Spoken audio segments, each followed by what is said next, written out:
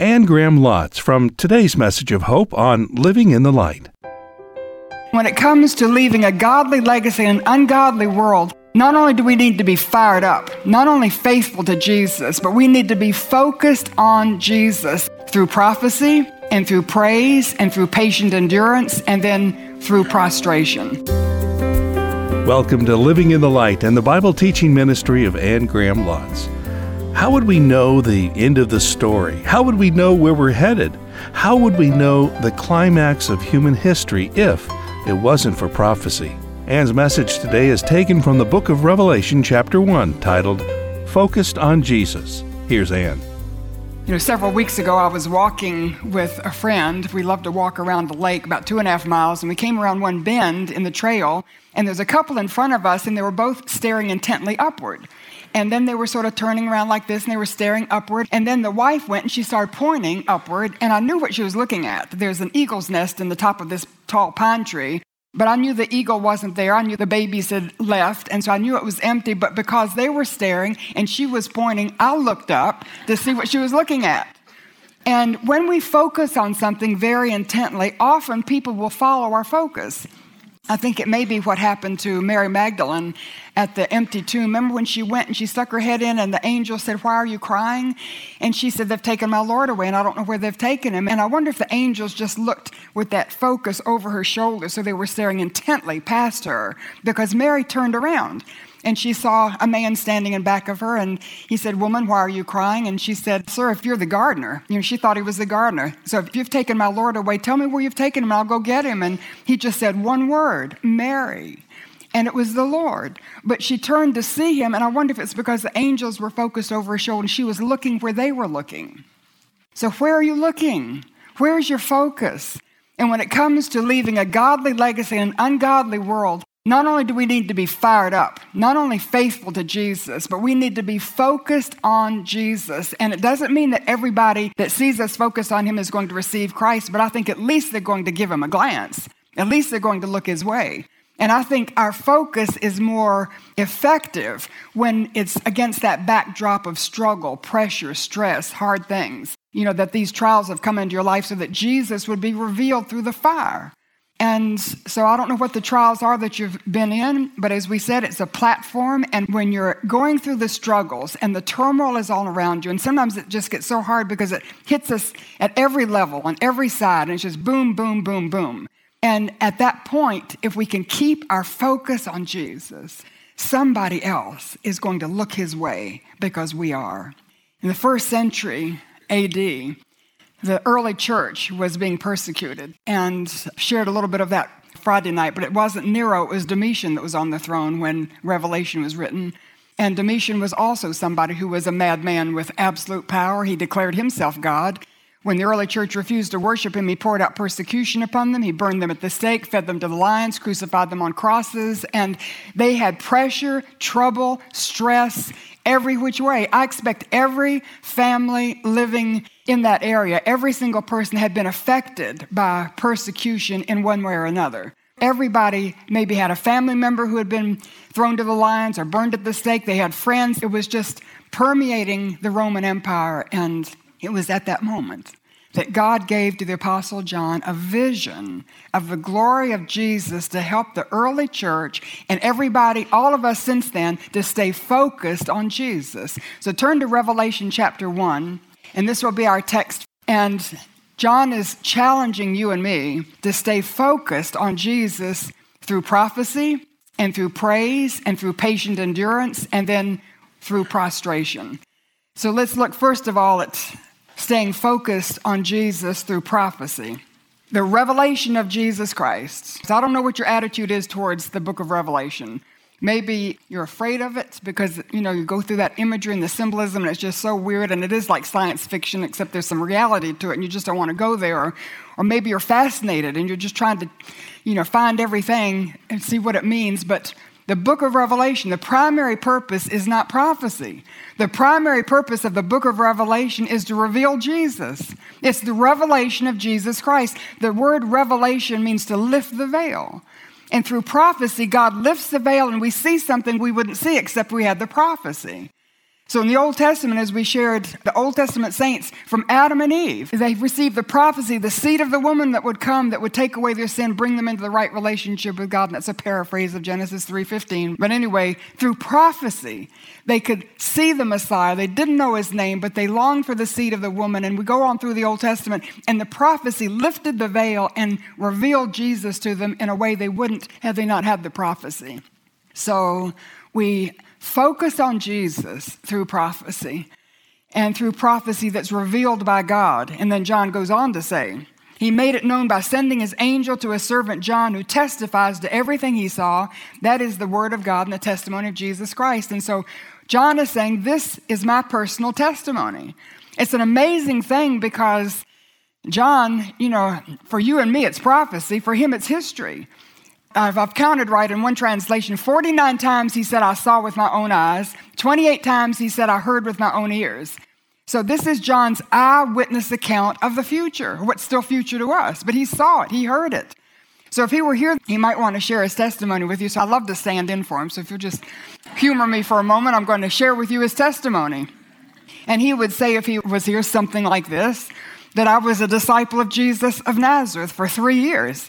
And on many occasions, I saw Jesus do some of the most amazing things. I saw him feed 5,000 people with 5 loaves and 2 fish.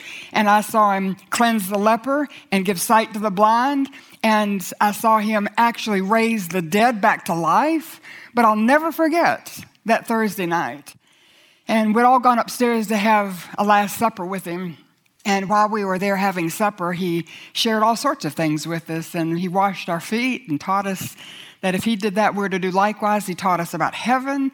He taught us that we would be persecuted because of our identification with him. He taught us that he was the vine, we were the branches, that we couldn't do anything without him. That taught us about the Holy Spirit who would come in his name. And then he asked us to come out, and we followed him. We overheard him praying to his Father. And he took us to the Garden of Gethsemane and went in to pray. And he asked James and Peter and myself to go in the inner part of the Gethsemane and pray with him. I went to sleep. When I woke up, I saw with my own eyes the Roman soldiers placing him under arrest. And because I'm a relative of a high priest, I followed at a distance, and I slipped inside that courtyard. And with my own eyes, I saw him placed on trial before Annas, and then Caiaphas, and then the full Sanhedrin. And with my own ears, in the end, I heard them convict Jesus of Nazareth for blasphemy. Nothing more, nothing less, just blasphemy, claiming to be the Son of God. And I saw with my own eyes as they took Jesus and they took him to Pilate and placed him on trial before the Roman governor, on trial before Pilate, and then Herod, and then back to Pilate. And I saw as Pilate told the crowd, and I heard, this man is innocent. 7 different times the Roman courts said, this man is innocent. But then Pilate turned him over for flogging.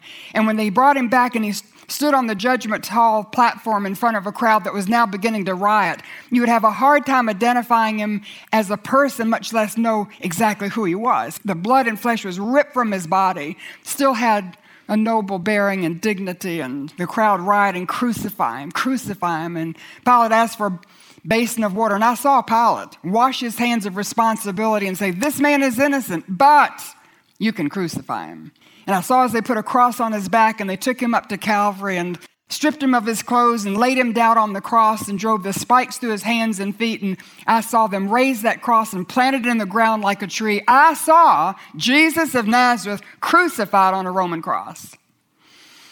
And I stayed at the foot of the cross for 6 hours. And at one point, he even noticed me and asked me if I would take care of his mother, which I did for the rest of her life. And then at the end of 6 hours, I heard with my own ears, it is finished. And I saw with my own eyes as he bowed his head and he deliberately refused to take the next breath. I saw Jesus of Nazareth die on that Roman cross. And you understand, my whole life fell apart. All my hopes and dreams, everything I believed in just crashed into little pieces at the foot of the cross because I thought Jesus was the Messiah. I thought he was God walking the earth in a human body. I thought he was the Redeemer of Israel. I thought he was the Son of God. And he had died on a Roman cross. And I went back to that upstairs room with the other disciples, and we locked the door and we barred the windows. We were terrified the Romans would come get us.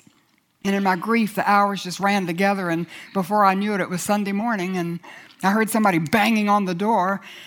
I thought the Romans had come to get us, but I heard a woman's voice, and I opened the door, and it was Mary.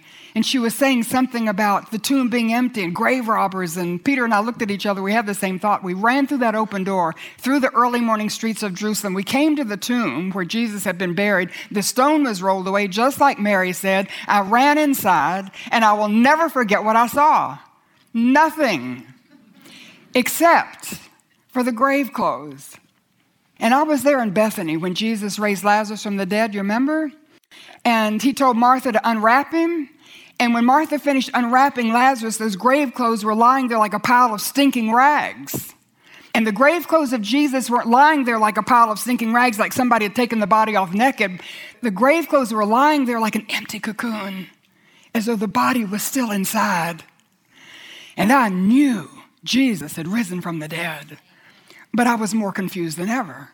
So I went back to that upstairs room with the other disciples, and we locked the door and we barred the windows. And Sunday afternoon, with my own ears, I heard that very beloved, familiar voice say, "Peace, it is I, be not afraid." And I turned and I looked, and I saw Jesus of Nazareth standing in front of me. I saw the wound on his brow where the thorns had been, and the wounds in his hands and feet where the nails had been, and he invited me to reach out and touch him. And I'm here to tell you, I have seen and felt and experienced the risen Lord Jesus Christ. He's alive. He's alive. For 40 days, he came and went, and he taught us. And about 40 days later, we were standing on the Mount of Olives and reached out his hands to bless us, as was his custom. And as I saw him reaching out his hands to bless us, I saw with my own eyes Jesus of Nazareth begin to rise up from the ground in his man's body. I saw his body begin to go up through the air. I saw him go up through the clouds of glory. I saw Jesus of Nazareth ascend back into heaven. But that's not all I've seen. Let me tell you what else I've seen with the same eyes and heard with the same ears. I've seen wars on a worldwide scale so devastating that the blood of those slaughtered rises to the height of a horse's bridle. I've seen pestilence like AIDS and Ebola virus and cancer and some of these other things wipe out a third of the Earth's population. I've seen stars like Scud missiles falling out of the sky.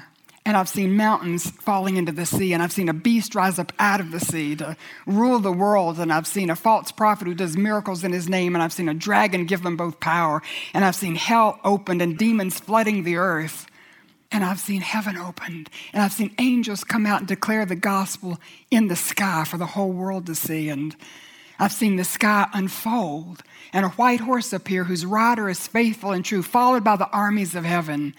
And I've seen him with the sword that comes from his mouth put down every enemy that's raised up against him. And I've seen him establish his kingdom on earth. And I've seen heaven. And I've seen the place that's prepared for us. And I want to tell you something. Around it all, through it all, over it all, under it all, at the beginning of it all, at the end of it all, I have seen Jesus Christ absolutely supreme. Amen. That's John's testimony. How would we know the end of the story? How would we know where we're headed? How would we know the climax of human history if it wasn't for prophecy? Revealed by God, recorded by the prophets. Why? So you and I can read it. Verse 3, blessed is the one who reads the words of this prophecy. Blessed are those who hear it and take to heart what is written in it, because the time is near. And it's much nearer today than it was when John wrote that. And the blessing is the only book in the Bible that promises a special blessing. And it's not just reading it through one time, but it means continuously reading, continuously heeding. And one of the blessings, and I think it applies to the whole Bible, but one of the blessings when you read the book of Revelation again and again and again is that it helps you stay focused on Jesus. And in this day and time, when there's so much craziness, the way our world is so polluted and the youth defiant and so much disaster worldwide, environmentally, politically, socially, culturally, morally, spiritually, we need to keep our focus on Jesus. So would you focus on him through prophecy? The book of Revelation, it's thrilling. It is not a scary book. The bad things that happen, that's happening to the bad people.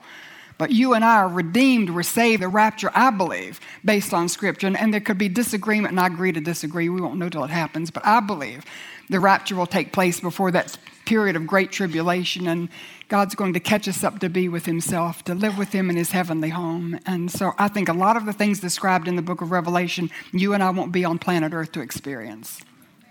But if we are, he's going to be there with us and he'll walk us through it. But focus on Jesus through prophecy. He's magnificent. He's the end of the story. He's where we're going. All of human history is going to be summed up in Jesus. And we focus on Jesus through praise. Verse 4, John, to the 7 churches in the province of Asia, grace and peace to you from him who is and was and is to come.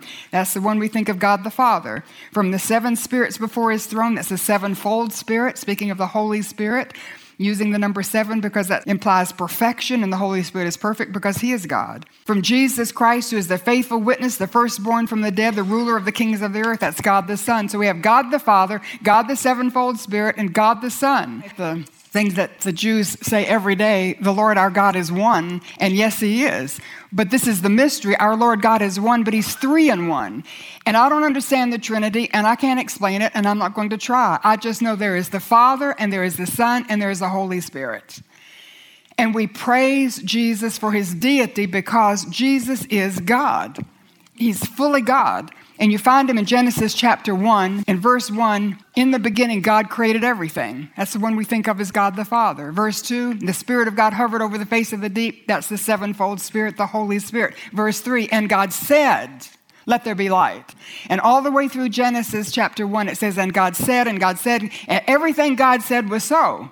And we think that's just nouns and pronouns coming out of the mouth of God until we come to the Gospel of John, chapter 1, verse 1. In the beginning was the Word, and the Word was with God, and the Word was God, and he became flesh and dwelt among us, and we've beheld his glory, full of grace and truth, even Jesus. Colossians 1 says, nothing was made that wasn't made by him, for him, through him. Jesus Christ is the creator in his godness, in his deity. He is the creator of everything. And we praise him for his deity. And we praise him for his humanity. He says in verse 5, the middle of it, to him who loves us and has freed us from our sins by his blood and has made us to be a kingdom and priests to serve his God and Father, to him be glory and power forever and ever. Amen. Look, he's coming with the clouds, and every eye will see him, even those who pierced him. And Jesus is fully God, and he's fully man. Now, I don't understand, and I can't explain. But I know he is God, and he is also man. And in his manness, in his humanity, he is the Savior who redeemed me with his own blood. He's the Lord who rules the details of my life, enabling me to fulfill God's purpose. And he's the King one day who will come back to receive me to himself. So I'll tell you how much this meant to me. It was years ago, but I was feeling very small, very unimportant. I don't know if you ever have those days. I have them a lot, and for whatever reason. And on this particular day, I was feeling smaller than usual. And the Spirit just began whispering to me in my ear. You know, I was meditating, doing my 3 questions on this passage.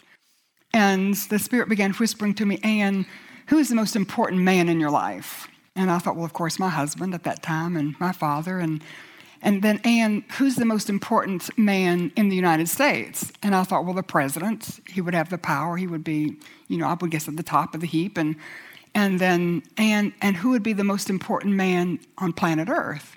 And I thought, well, if the United States is still the leader of the free world and the president leads the United States, I would expect the president of the United States is perhaps the most important man, not just in America, but in the whole world, but for 4 years or 8 years. And then he goes off and, somebody else takes his place. And then there was this whisper, Ann, the most important man, not in your life or in North Carolina or in America or on planet Earth, but the most important man in all of the universe.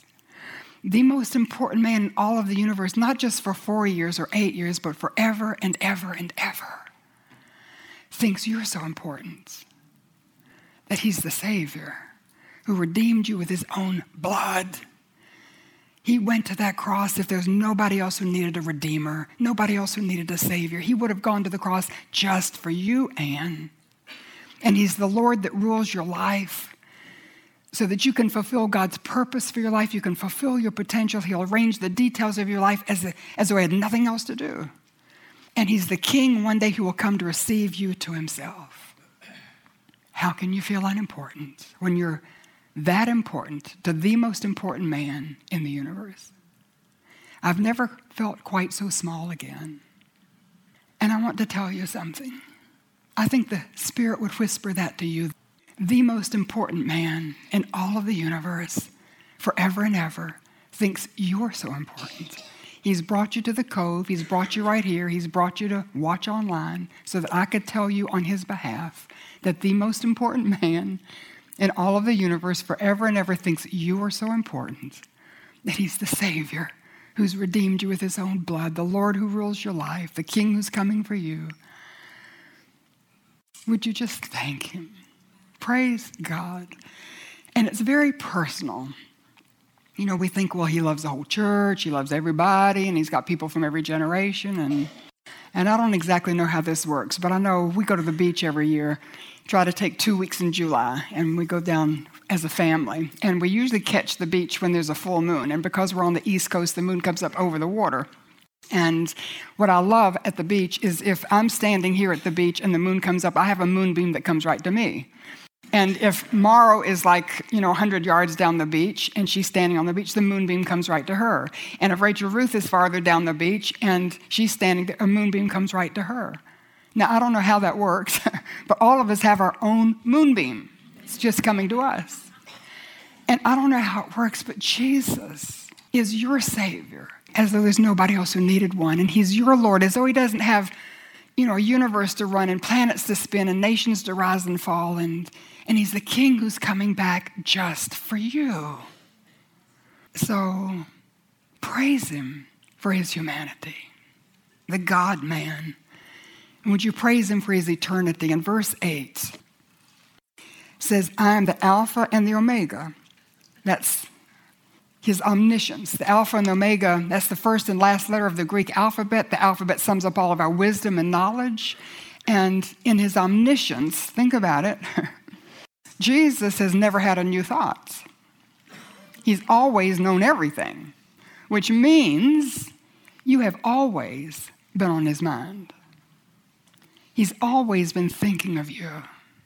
And when he came to earth, he came down for you. When he went to the cross, he was dying for you. When he rose up from the grave, he was rising up to give you life. When he opened heaven, it was for you. He's preparing a place for you. In his omniscience, he's always been thinking of you, always loving you by name.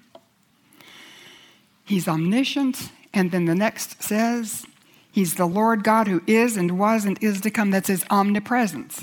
He's fully present yesterday, fully present today, fully present tomorrow, every age, every generation, fully present in all of the universe, all the planets, fully present everywhere on planet Earth, fully present with me up here, fully present with my family there, fully present back home with the family we've left, fully present with the missionaries in the jungles trying to reach the native people with the gospel, and fully present with the believers who are living in the gulags of North Korea. I pray for them almost every day. Some reason that's just in my heart. The persecuted church, praying for those who are being martyred because of their identification with Jesus, praying for the Muslims in the Middle East who have put their faith in Jesus and they live under a death sentence. And, he's fully present everywhere, because I have him fully present with me doesn't mean you have him less. He doesn't spread himself thin. He's omnipresent. And then he's the Lord God Almighty. That's his omnipotence. No one is more powerful than Jesus.